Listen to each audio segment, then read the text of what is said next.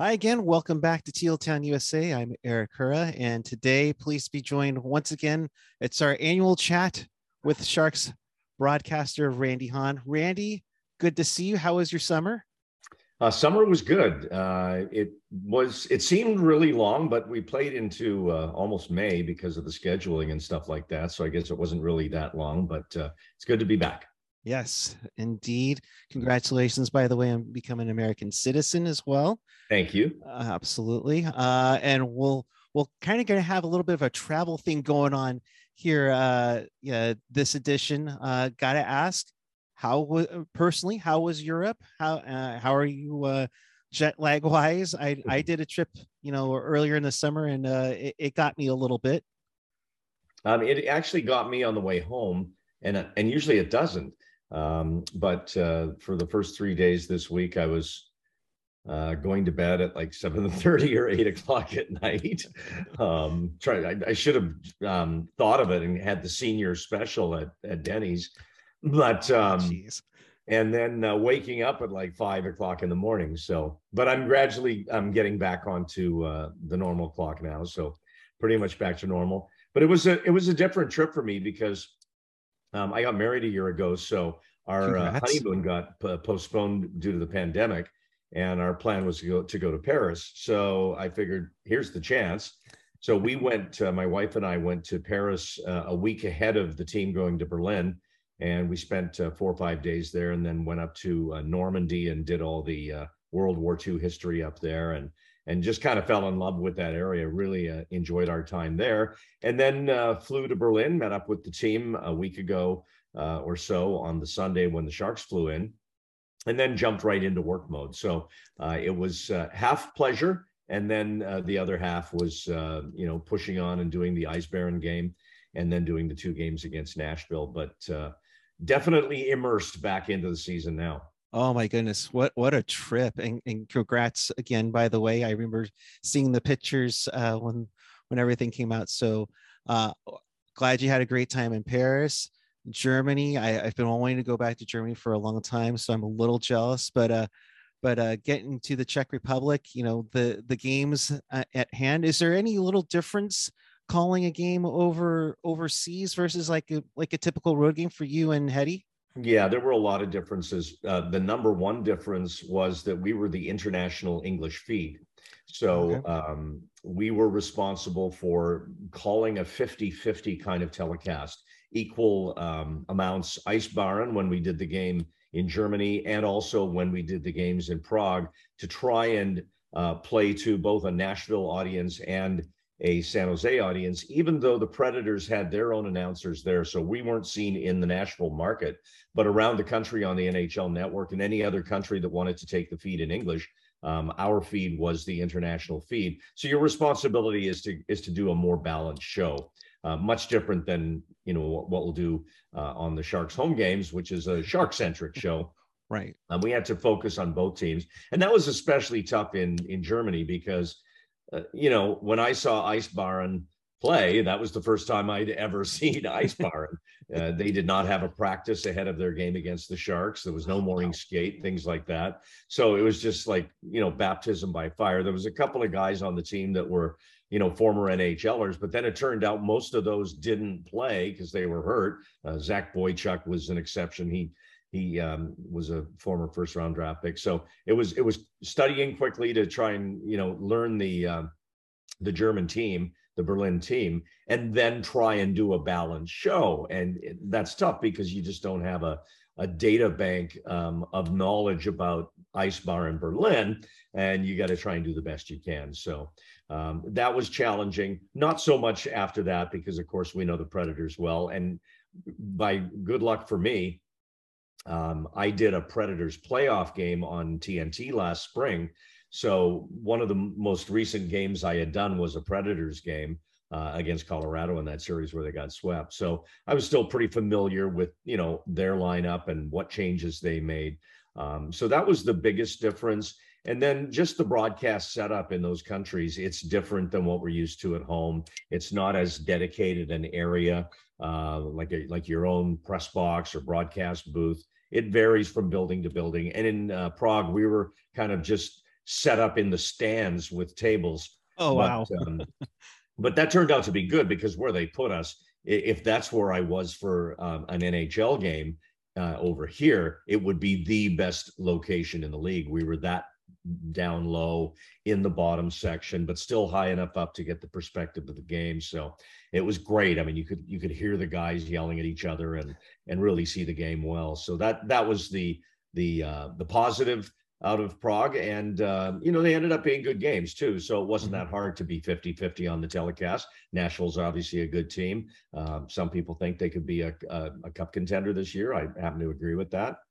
And so there was plenty to talk about for both teams. Yeah, definitely a fun time out there. And yeah, nice broadcast spot. I mean, I've always liked the one that you've had in the Shark Tank right in the middle, like the front row in front of everybody. So that's always nice to have, for sure. Yeah, and that's where we're pretty much back now. We're just over a little bit, but now last year they moved us back down, and I haven't been to the booth yet, but I'm told we're in the same spot. So hopefully Gotcha. they'll move us back up into the stratosphere. That's what it seems like up there, for sure. Yeah, it is actually. With the new jumbotron, might be just better off watching the game up there. When you're way up there, you get a better view. That thing is massive. I went and did a quick tour, and unreal. I mean, that you'd be like, hey, if we don't need to go on the road, we'll just call the game off of there. So yeah, that's for sure. Speaking of the road, you weren't able to go to every road city last season. I think you said like in February it started. You were able to get out on the road. Which city are you looking forward to? I mean, it's going to be like a couple of years since there. Anyone in particular? Well, I always look forward to going to the Canadian cities, and especially Montreal. So that's always one I look forward to. And it's on the front end of a back-to-back, I think, near the end of November. So I'll get a day in Montreal, but then I think we play the next night in Toronto. So I'll miss the Toronto part of it because it's just too busy to do anything but do the actual game. But then again, that's one of the best parts of going to those cities, because it's Toronto and Montreal. I mean, this is the apex of hockey in Canada. So looking forward to that. Always look forward to going to Nashville, but because we played a road game in Prague against Nashville, and this is the season where we were only going to Nashville once, that was the game. So we don't get to go to Nashville this season. So that's too bad. But, there's other great ones. I love going to Minnesota. That the XL Energy Center is fantastic, and they've got an exciting team and a superstar with Kaprizov. So that's always fun. And in my opinion, right now, the model franchise in the NHL is Tampa, and I really enjoy going there. They just know what they're doing off the ice. The fan experience is incredible. The in-arena presentation is top notch, and then of course they have the team as well to back it up. So that's also a favorite place to go. And, you're in Florida. Of course. Lay out by the beach and enjoy it, for sure. So getting into the broadcast for the season, obviously, a little different because, like you said, you were calling an international feed along with the NBC feed. Anything we should expect differently on the broadcast this season? Yeah, there's going to be a few changes. Number one, Brett Hedican and Drew Remenda will now be sharing the broadcast duties 50-50. So Drew will be doing half the games on TV and the other half on the Sharks Audio Network with Dan Rusanowski. And on the nights that Drew's on TV, Brett will be on the audio network and vice versa. So they're going to split it right down the middle. So I'll be kind of bouncing back and forth between the two partners. We did a bit of that last year, but there'll be more of it this year. And I think that's good for the viewer. They get a different perspective. There'll be some games where all three of us are on TV. And then I think Scott Hannon is going to do audio network with Dan, and Mark Smith occasionally. Great to see the Sharks alumni getting involved in a bigger role with our broadcasts. And another big change, you'll see it on opening night, is the Sharks built out a new bar in that area when you first enter SAP Center. Yeah. I call it the ice bar. It kind of looks like blocks of ice there, but a beautiful view of San Jose. and that's become a bar now. And NBC Sports California has now set up a studio there on a night by night basis. So every pregame, postgame won't be there, but on opening night, Brody Brazil and Curtis Brown will be up there in that area. And I can't wait to see what it looks like. It's going to be great for them. They're going to be right in there with the fans and get a real good feel, on the telecast of being in the building. And then they'll have the view of San Jose and the lights behind them. So that'll be a nice perspective as well. And there's probably some other things that they're going to throw our way that I don't know about yet, but those are the big changes. The 50-50 with Drew and Brett, and then the pre and post coming inside the building from time to time. As I say, not every game, but every home game, but quite a few of them. And another change that this is kind of a technical thing, but in the past, we have always traveled on the road with a producer. Our producer is Sean Madison, our director, Paul Davis, and our graphics coordinator, the legendary Darren Stevens, who's an encyclopedia of absolutely of Sharks hockey. And because of the new way that NBC and many of the RSNs, the regional sports networks, are now televising games, all those people will no longer travel. So they will be in a studio setting, typically in San Francisco. And whereas before I would be talking to the producer or director or even Darren, they'd be in the truck, say in Buffalo downstairs.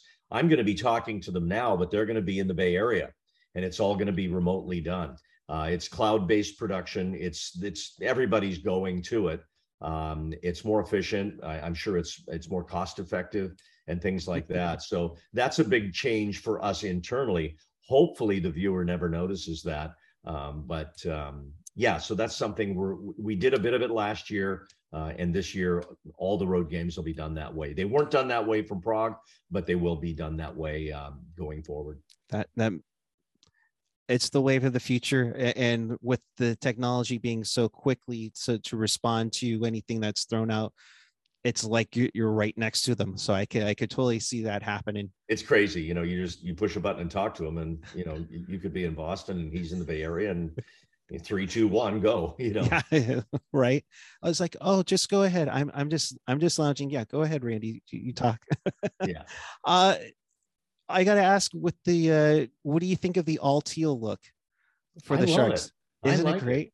I like the fact that they went with the pants too. Yeah. There was a part of me at the beginning went like, ooh, maybe they should have gone black pants, but the helmet's awesome.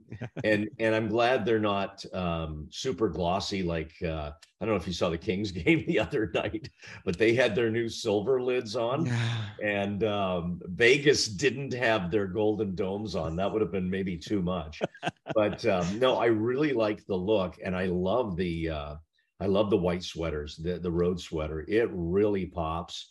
I think they did a really good job with both of them, but I'm looking forward to seeing that all teal look at home.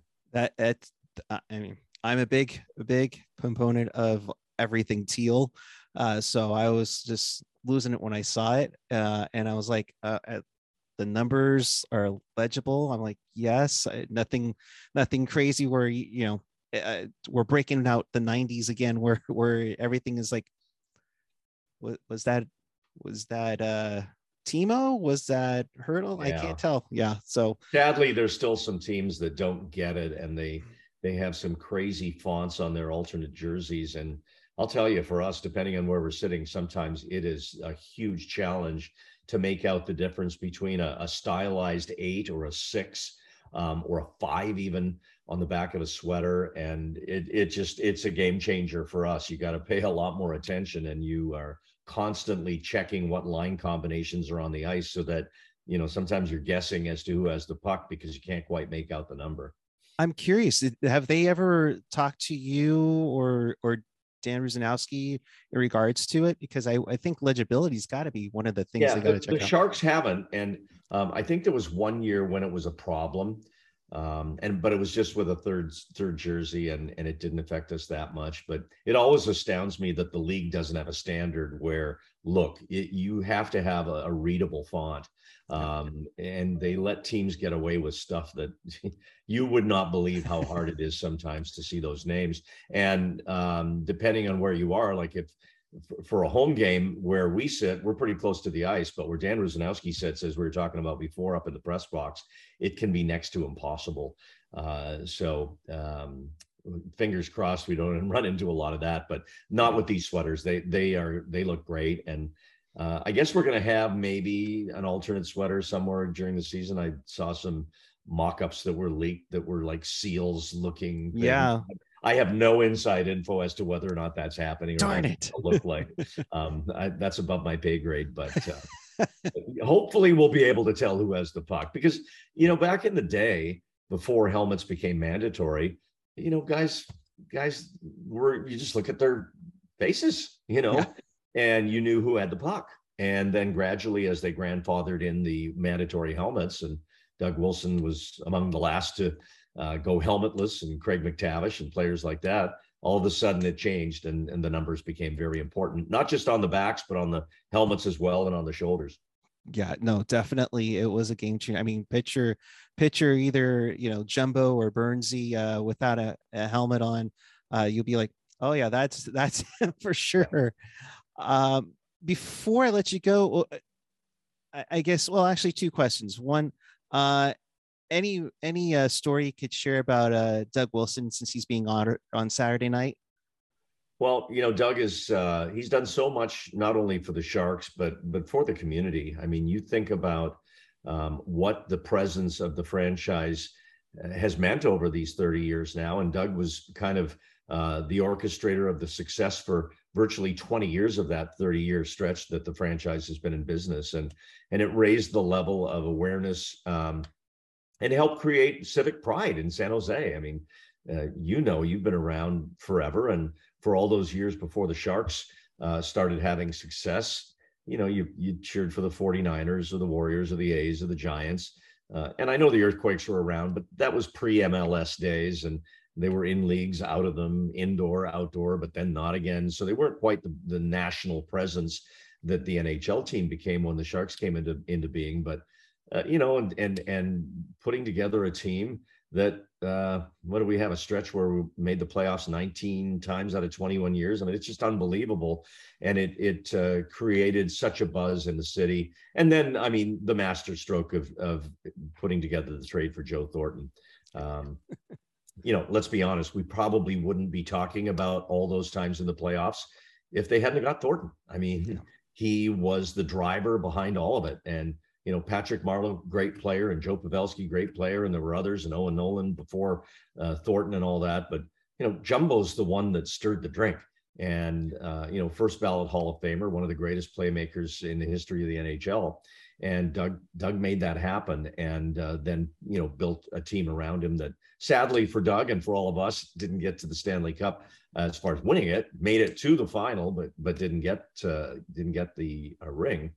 But and then there's all the things that happen behind the scenes. And, Doug's always been somebody that you could go to for help. And I've leaned on him in times of personal need, family need, and he's always been there and been a resource. And so glad that we're able to honor him on Saturday. And, I would expect that we'll see him back in the NHL again sooner than later, and he'll be trying to beat us.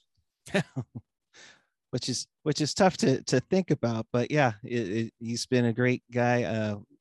I've talked to him a couple of times on here. Great to chat with. So finally, who do you like on this team? I mean, I of course Hertl and Meier. I really like Luke Kunin's drive in those two games. I mean, anybody that's kind of stuck out? I know, granted, it's a small sample size. Yeah, but, I've liked, like you, I've liked Luke Kunin, and I've also liked Steven Lawrence.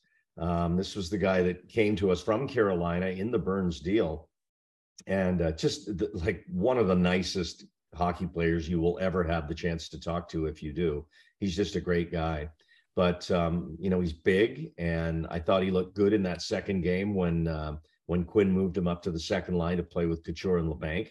I'd love to see Kevin Labanc get that scoring touch back, and he's shooting the puck a lot. It just hasn't gone in yet. And again, we're 2 games in, 80 to go. But Lawrence is a guy that sticks out for me as somebody that I'm excited about. Obviously, like all the fans, I want to see Bordeleau and Eklund as well. And I think they'll make their way to San Jose before long. But I think it's really a good move by Mike Grier to start them with the Barracuda and dominate in the AHL. You aren't first overall draft picks that can't miss NHLers. You've got some things to prove, and go prove it in that league and show that you can dominate there and put up points there and win a job, not be handed a job. And I think maybe last year, too many of the rookies got handed chances and didn't maybe earn them the old fashioned way with the Barracuda. Some of that was just a function of injury and whatnot. But I think this is a better way to develop players, and it might be a little painful, and we might have to wait. Might be Christmas time, might be after that. Who knows? Might not be till next year. And then again, when injuries happen, it could be next week. I mean, you just don't know. But I'm excited to see their development. And I think it's great, too, for the Barracuda in the new arena. And there'll be more profile on them now because they have those exciting young players. And they're not the only ones. Tristan Robbins, Brandon Coe, Ozzy Weisblad. It goes on and on there with that group. But Lawrence, I'm excited about. And on the blue line, Benning has been a nice pickup. He's a solid player. Talking to Drew Amenda, who broadcast the Edmonton Oilers for a number of years, and Matt Benning was there. He's very high on Matt. Add some real grit, some sandpaper to the blue line. And I'd love to see Shimmick get his game back to where it was a couple of years ago. And I'm also uplifted in the first 2 games, at least, by the way Marc-Edouard Vlasic has played. He played 20 minutes the first night against Nashville, a little over 19 the second night, and looked more like the Pickles from 2-3 years ago. And that is going to be solid because, let's face it, the Sharks are going to be goal challenged this year. There's no question about that. They were the lowest scoring team 5-on-5 in the league last year, and they lost Burns. So getting goals is going to be a chore, and it's going to have to be got by committee. And, fingers crossed that Timo and Hertl and Couture can do their usual things, and that some of the other guys can play a little bit better offensively to provide that offense you're going to need. But clearly the goaltending is going to have to be good. And I think it will be with Reimer and Kakkonen, and the defensive play is going to have to be there. It's, the Sharks are going to have to win 3-2-2-1 games. That's just the fact of it. They're not going to be lighting it up every night like maybe they did when Thornton and Marleau and Pavelski and all the rest were in their heyday. So it's going to be a different look. But I just like the direction Mike Grier's taking with rebuilding this team. I'm a big David Quinn fan. He's a terrific person as well, and I think above anything, Mike Grier put a premium on adding quality people to the organization. And I don't have to name names, but I think we got away from that with at least in particular one individual who did a lot of harm to our chemistry, if you will. And that player's not with us anymore, but I think we need to get back to the foundation of bringing good people in as well. And that's how you build good teams, and that's how you build success. Yeah, I look forward to it. The future looks bright. And of course, it's a new season. Anything can happen. We've seen it from this franchise before. So with that, as always, thank you for taking the time for joining me, Randy. Appreciate you so much. Look forward to seeing you at the tank all season long. Thank you very much. Thanks, Eric. Thanks for having me. Thank you.